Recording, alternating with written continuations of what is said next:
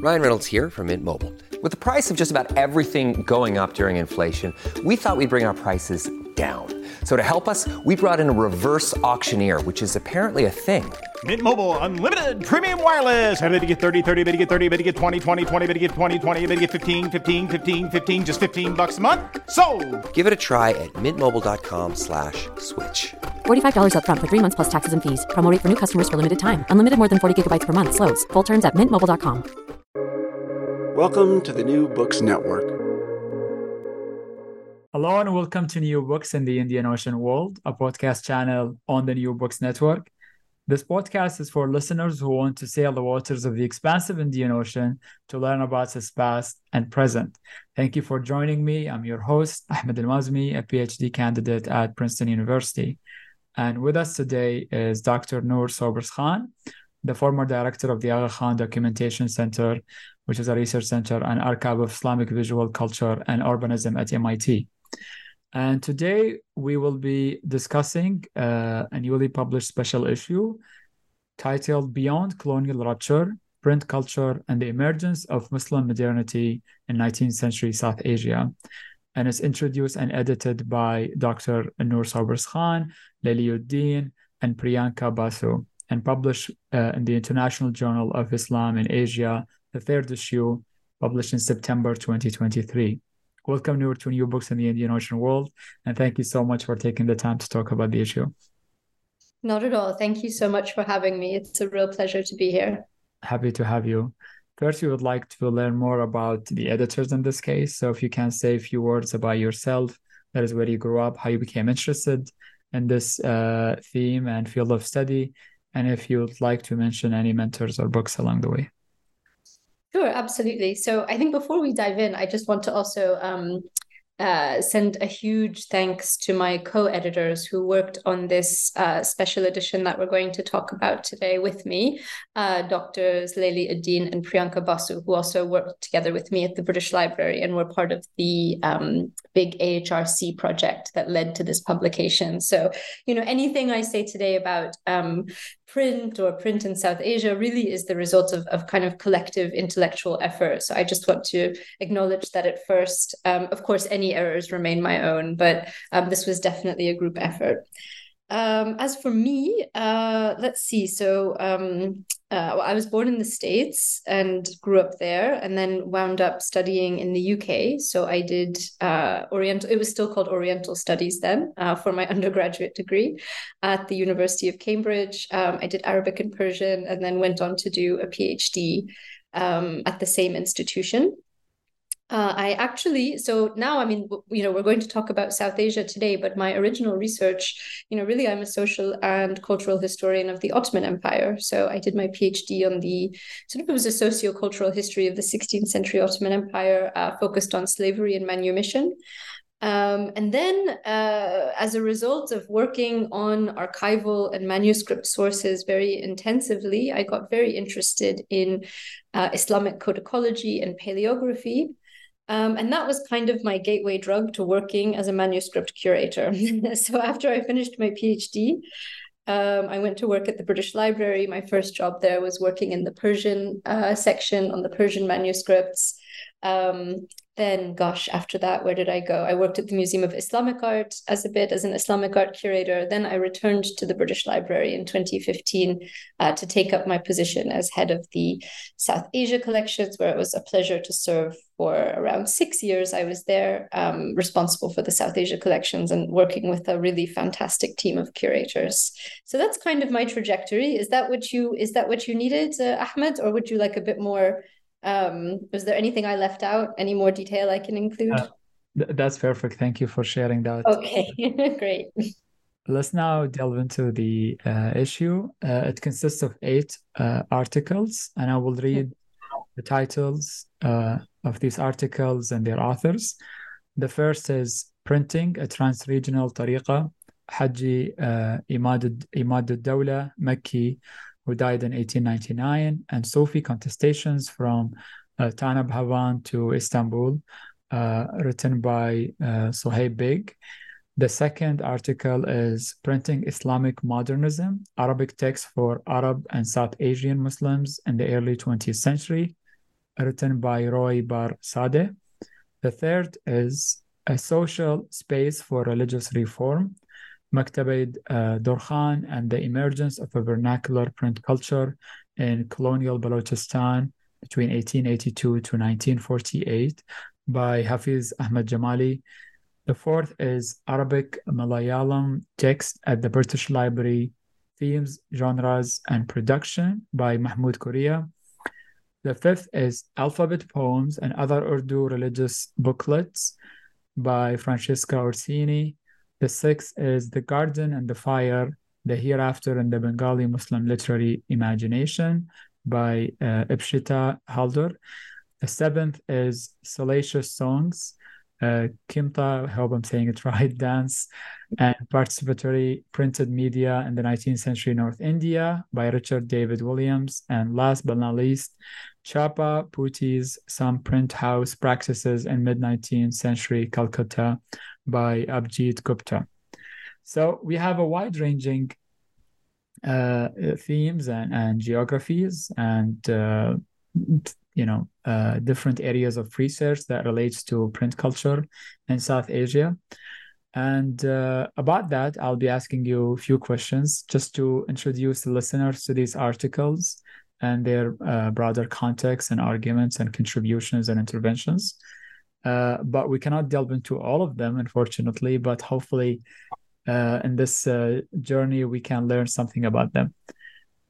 First, in the context of colonial modernity, we have a growing body of literature that tackles different aspects of that. And I would like to ask first about the impetus behind this issue, how it came about, and how it was organized into this issue.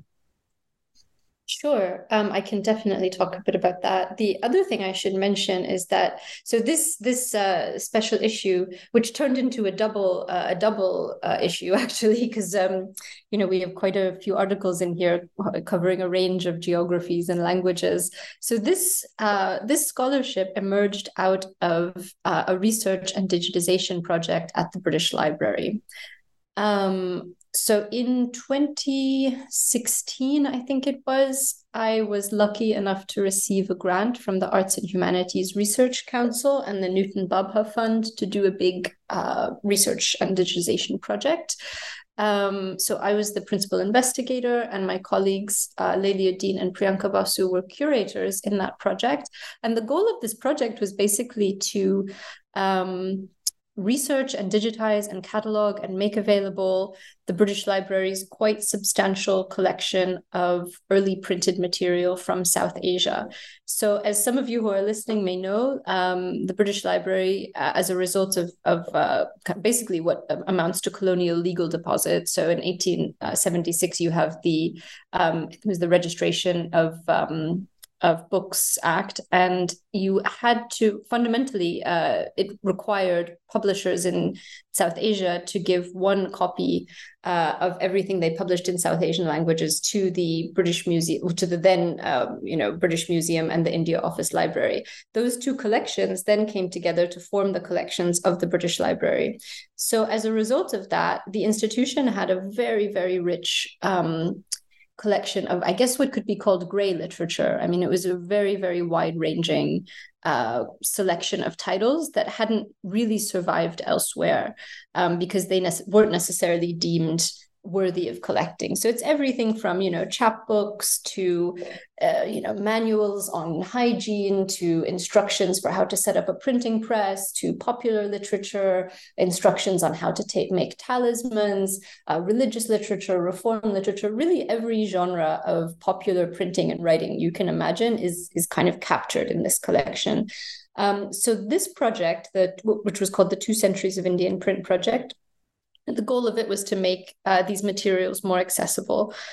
So we started off working on the Bengali collections. I myself am not a specialist in Bengali, but my colleagues Leili and Priyanka are. And so they did the brunt of the intellectual work on that part of the collection. And we inherited a lot of the intellectual framing of this project from Graham Shaw, who was the previous head of the Asia and Africa collections at the British Library, from Abhijit Gupta, who's also one of the contributors here, and Padmini Rai Murray. So we had an amazing group of contributors helping us shape the kind of intellectual questions we were asking as part of this project. The project went on for quite some time, so from 2016 until 2021. And initially, we had an idea to organize a seminar series where I think it was every 2 weeks, we would invite emerging scholars as well as more established scholars to present their work on the South Asia print collections and manuscript collections in the British Library. So as a result, we managed to showcase a wide range of scholarship on a number of languages in the South Asia collections. So that was kind of the background to the creation of this special edition. We also did a workshop in 2018 where we specifically asked these questions around the relationship between the advent of print in South Asia and colonial modernity, and whether the introduction of print constituted a kind of an epistemic rupture, or whether there are elements of continuity that can be identified in terms of what's being produced by way of intellectual, both in terms of kind of intellectual history, as well as the form and visual and aesthetics of print. So that's kind of the genesis to this. And that's also why you'll notice as you look through the titles, we aimed for a wide variety in terms of the languages that we captured in these articles. So we have some of the languages that have been very well studied, such as Urdu or Bengali, in terms of print culture, but we also aimed to present research on languages and geographies that are a bit less examined. For instance, the publication of Persian Sufi texts in, and the relationship with Makkah and the circulation, which is in, Sohaib Beg's article, the circulation of texts on a much wider geography than South Asia, but that are fundamentally tied to questions of modernity in South Asia. As Hafiz Jamali's article on print in colonial Balochistan, for instance, looks at a range of, like the advent of print in a range of languages that have heretofore been neglected in scholarship.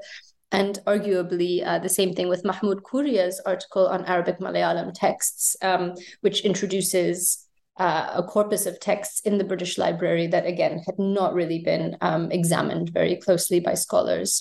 So I hope that gives you a sense of the reason for the quite wide variety and some of the questions that we asked in this special issue. Right. It's really amazing how you brought all these scholars together to think about this question. And regarding the overall framework of this issue, the issue challenges the concept of epistemic rupture. Could you please elaborate on this concept and how this idea is critiqued and what nuances emerge when examining continuities and changes in the Islamic knowledge economy? Yeah, absolutely. So we were specifically looking at production of texts by Muslims and in a Muslim intellectual context in South Asia. So, gosh, a lot of nuances emerge. And I would say so the thing is, the main overarching argument that you can identify throughout all of the articles and the introduction, the primary argument is that obviously the question of print being introduced into South Asia isn't as simple as the creation of an intellectual rupture. There are a number of elements where you can say, for instance, the introduction of print actually gave new life to certain genres of intellectual production that we as moderns would consider perhaps to be, quote unquote, enchanted, although obviously that's a whole other discussion about, what that term implies. At the same time, the introduction of print allowed for the dissemination of scribal practices in the forms of lithography, for instance, and the dissemination of manuscript culture as well, certainly in the Urdu sphere or in works that are produced in Perso-Arabic script. The introduction of print actually allowed for the proliferation of a number of types of knowledge production that would be considered kind of pre-modern in the sense that they don't adhere to a kind of, rationalist reformist agenda. So I would say that's one thing that you can identify in all of the papers. But what I like about each of the articles is that each one has very much its own specificities according to the context, the language, the type of production that's being examined. And I think each one identifies some idiosyncrasies of the type of production that they're looking at. Like I found Richard Williams' article particularly interesting insofar as it traces, it looks, at the way that this particular type of, kind of salacious song is linked to kind of Islamicate cultural practices in 19th century North India, and kind of what, how that can be seen as a rupture, but then it draws on earlier traditions and at the same time becomes a kind of canonized form of music by the time it reaches the Caribbean. So again, it plays on this idea of like, okay, what actually does this constitute a rupture? Does it constitute actually the creation of a new genre? And then the creation of this new genre of dance and music itself becomes canonized as a kind of classical form of musical production. So, and I think each article explores these kinds of nuances, in their own way. So, for instance, Hafiz Jamali's article I thought was very interesting because it looks at the way that, so his follows a slightly different argument insofar as he looks at how the introduction of print culture in Balochistan actually does promote a reformist agenda, which largely adheres to, in many ways, the kind of received argument of what the introduction of print culture does in colonial South Asia, and yet he examines how the introduction of different forms of typography might have altered, intellectual production. So again, I would say each article looks at a very specific context, and each one brings out the specificities of that context that do in some way relate to the overarching argument. But I would say it's difficult to generalize across all of them. Right. It's probably unfair to ask you to synthesize and try to bring all of them, under one umbrella. And there is quite rich diversity in print genres and languages, as we've mentioned. But I think it's also helpful to think about these, grand narratives and how we are arguing against them. And one of the persisting one is the argument against that colonialism brought significant rupture in the way Muslims have been interacting with text. So can you please delve deeper into the ways the pre-colonial practices and cultures of writing and reading persisted in the print landscape, especially in terms of text copying, adaptation, and circulation? Yeah, absolutely. And I might actually, if you don't mind, to answer that question, I think I also have to draw on some scholarship outside of this specific special edition, if you don't mind, because you have some really interesting. So you have a lot is kind of going on right now in the field of the history of print, and the listeners will appreciate. Yes. Yeah, exactly. So you have really excellent work by Megan Robb and Pranav Prakash.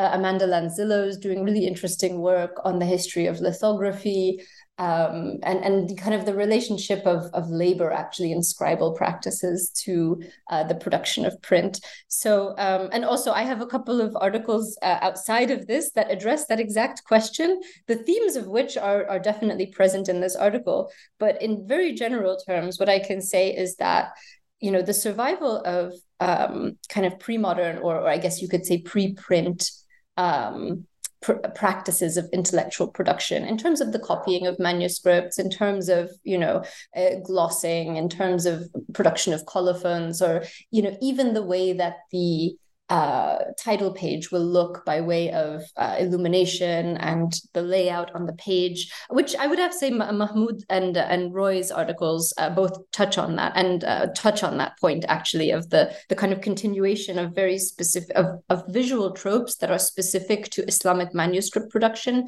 in print culture. So there's definitely a continuity in that respect. Many of the scribal practices also continue.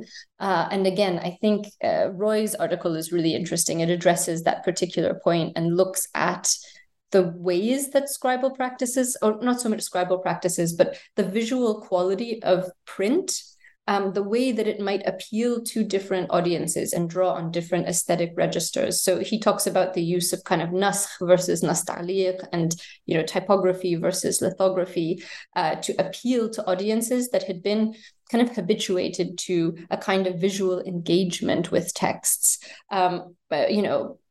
He, kind of gestures at this argument that a South Asian or Muslim audience would expect a certain type of, nastaliq script, for instance. And so even printed texts would cater to this in order to make the text more aesthetically appealing.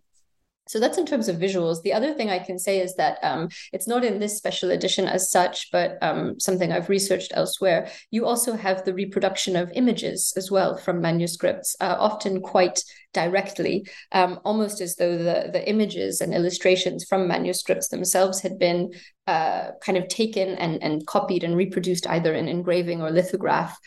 So, in some respects, there's a very direct visual connection between the manuscript tradition and the print tradition.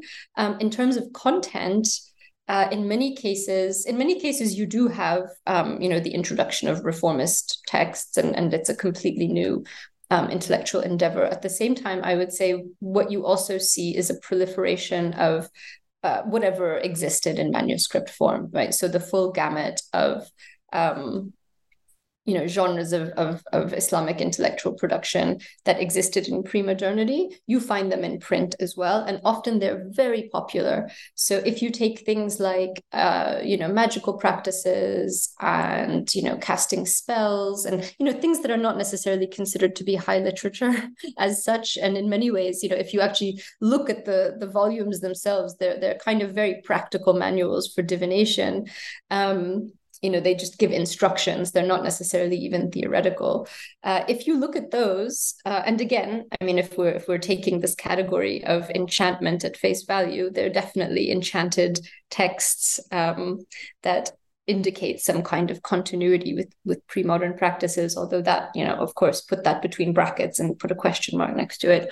But what you see is that this type of textual production absolutely proliferates with the introduction of lithography. So if we're looking, if we're judging the popularity of a text based on how many times it gets published and how many editions it has, you'll find that, this kind of text, which was obviously very kind of lowbrow and popular, gets reproduced widely in print, and probably, I would guess, would have circulated much more widely in print form than in manuscript form, just because it's easier to produce more copies. So, I mean, this might be an example of how, this idea of the introduction of a rupture is perhaps turned on its head.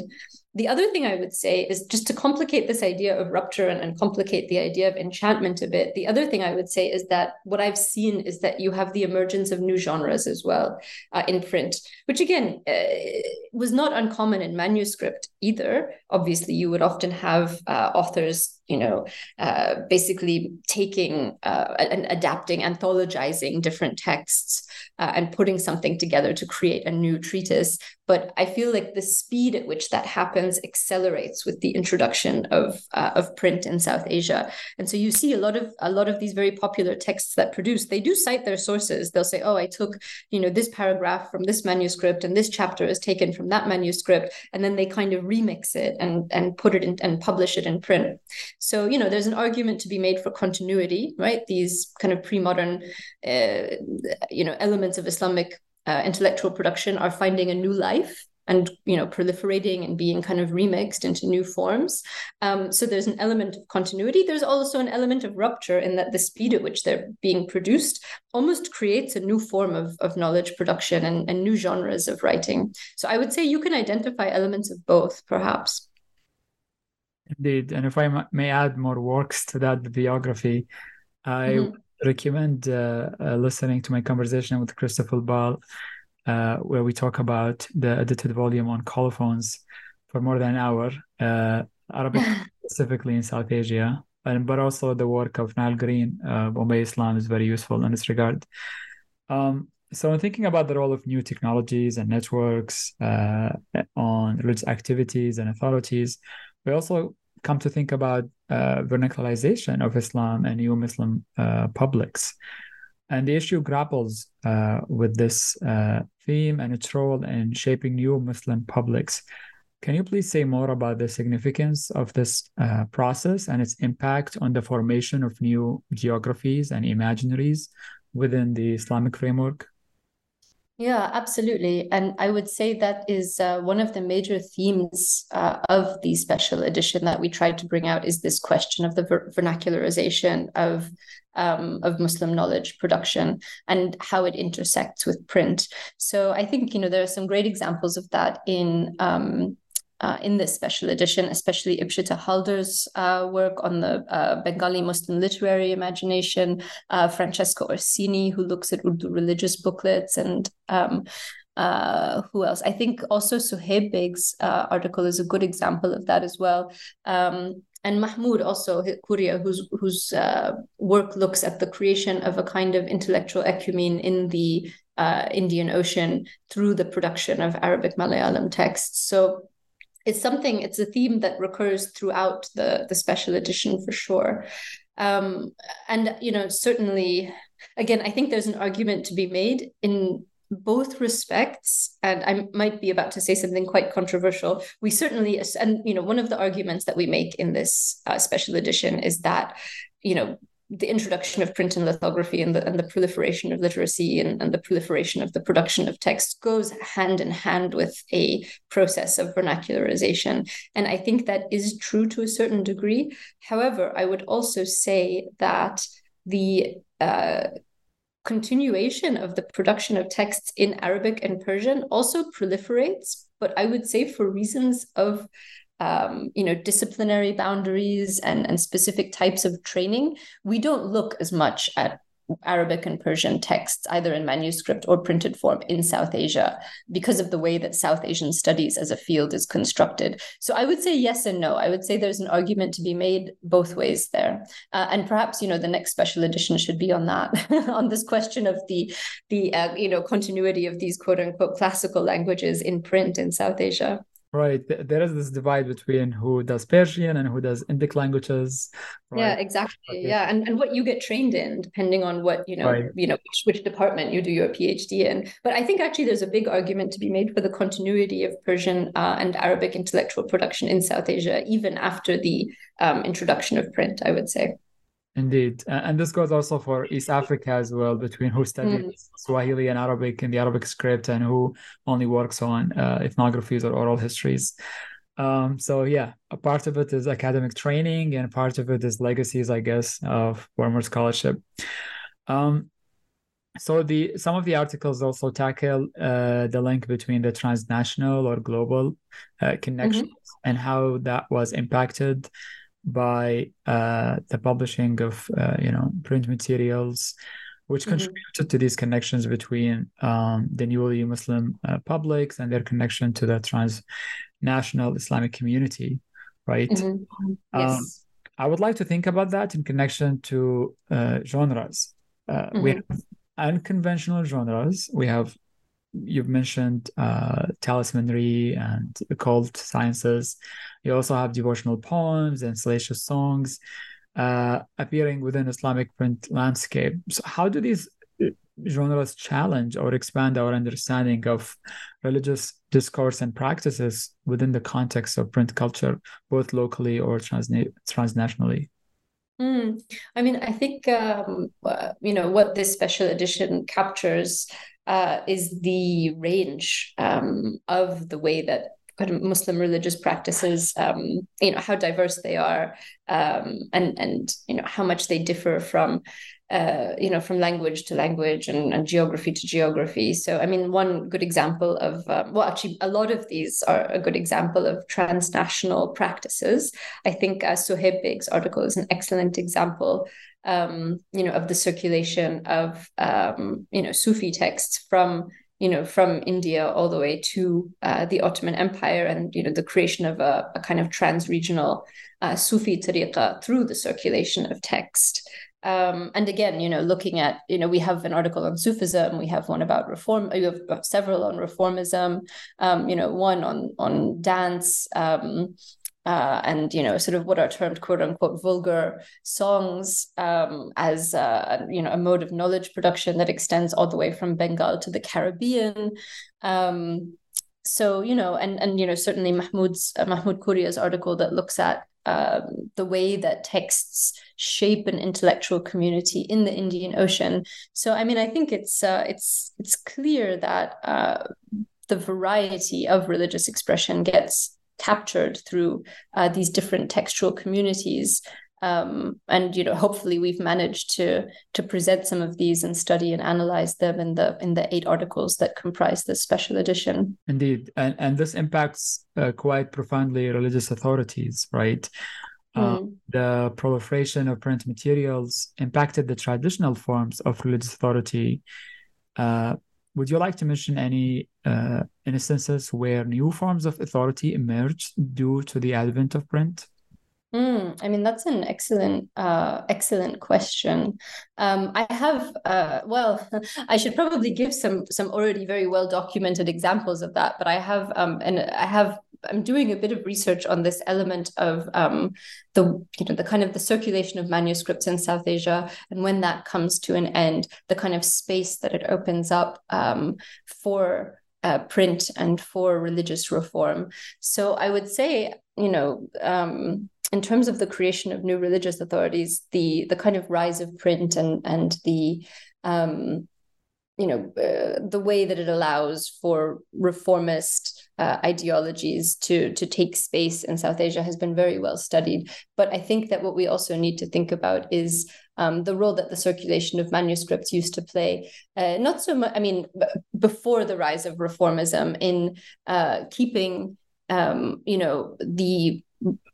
some of the, for instance, Sufi networks alive, or in keeping, different more local networks of knowledge production alive that gets, I wouldn't say erased by the introduction of print, but certainly altered quite widely. And I'm thinking of things like, the Delhi collection, for instance, and the way that, this large collection of Arabic and Persian manuscripts circulated and kept a network of scholars connected, a specific network of scholars connected in a specific geography, and how, with the removal of that collection and how it was looted, and then, that kind of intellectual production and the circulation of texts gets in many ways superseded by the production of print, which then allows for new networks and new authorities to emerge. So I think that, we should certainly look at print and print production, but I think we also have to look at what came before it and how it alters that pre-existing landscape, which has been a little bit, I think, absent from the scholarship on print.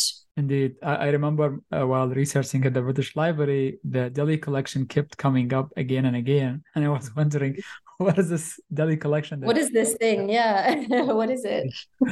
And then that motivated me to go look it up and learn about his history and story, which is fascinating to think about, sitting in London and touching materials that have been looted from the Mughal palaces and libraries. So there is a lot to cover in this special issue, and I highly recommend exploring the articles, even if some of the listeners might not be interested in certain geographies, but the analytical sophistication that these articles advance is really useful to transplant to other locations and think about these different questions and genres and how they grapple with the question of colonial modernity and print culture. So thank you so much for sharing these insights from these articles.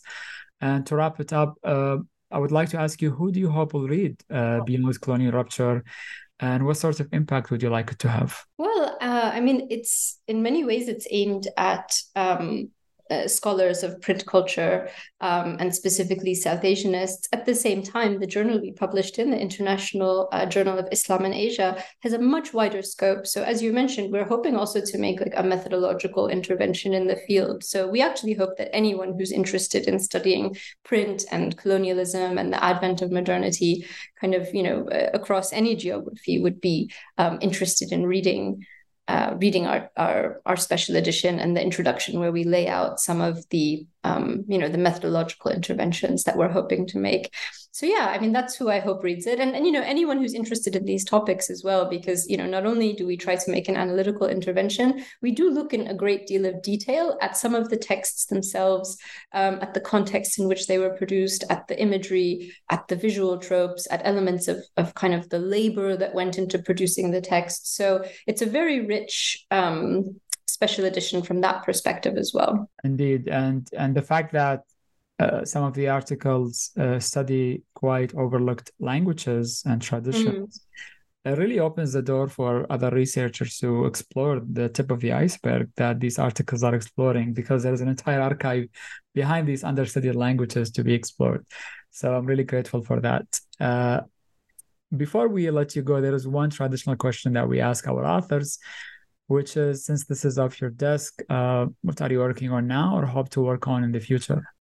Okay, that's a very good question. I mean, it's kind of off my desk, but it will never really be off my desk because all of the kind of research that, I went into producing it, and, the research that went into the large 2 centuries of Indian print, the AHRC project that generated this. So I'm still very much working on the topic of lithography, and I'm very, very interested in this question of the way that manuscript production gets adapted into lithography in 19th century and early 20th century South Asia. And there are some really fascinating examples of how it happens that can be traced very, very directly to very specific manuscripts. So I'm hoping to publish some of that in the near future, and then just keep going with it, because it's really a huge, I've looked in, specifically at the occult sciences, but I'm hoping to look at other genres as well, and see how see how this question of manuscript production continues into lithography. The other big question I'm interested in is this question of the Delhi collection itself. You mentioned the edited volume that my friend and colleague Christopher Ball produced on colophons.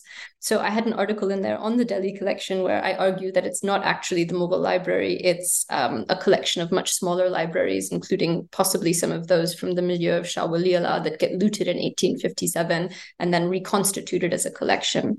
So I looked at, really just a handful of those manuscripts that were all copied by one particular scribe. But I'm very interested in continuing to work on that collection and trying to understand what the impact was of, the large-scale removal of such an important collection that circulated so widely amongst a large group of scholars. What the intellectual implications are of removing that material from South Asia and taking it to London, and the impact that would have had on Muslim intellectual life in 19th century Delhi. So those are the two big kind of sets of materials that I'm working with and questions that I'm trying to answer. Amazing. And we look forward to learning more about your project and how it unfolds. And if you would like to learn more about the scholarship of Professor Noor Sobers Khan, there's also a talk that you gave on YouTube about your work on the lithographs and their contents. So I would refer the listeners to that as well. Thank you so much for sharing these insights again from these articles and giving us a glimpse of the wealth treasured in this special edition. And thank you for the listeners for tuning in to today's episode, in which we explored beyond colonial rupture, print culture, and the emergence of Muslim modernity in 19th century South Asia, introduced and edited by Noor Sobers Khan, Eliuddin, and Priyanka Basu, published in the International Journal of Islam in Asia, the 3rd issue in September 2023. This is your host, Ahmed Al-Mazmi. Stay tuned for the next episode of New Books in the Indian Ocean World.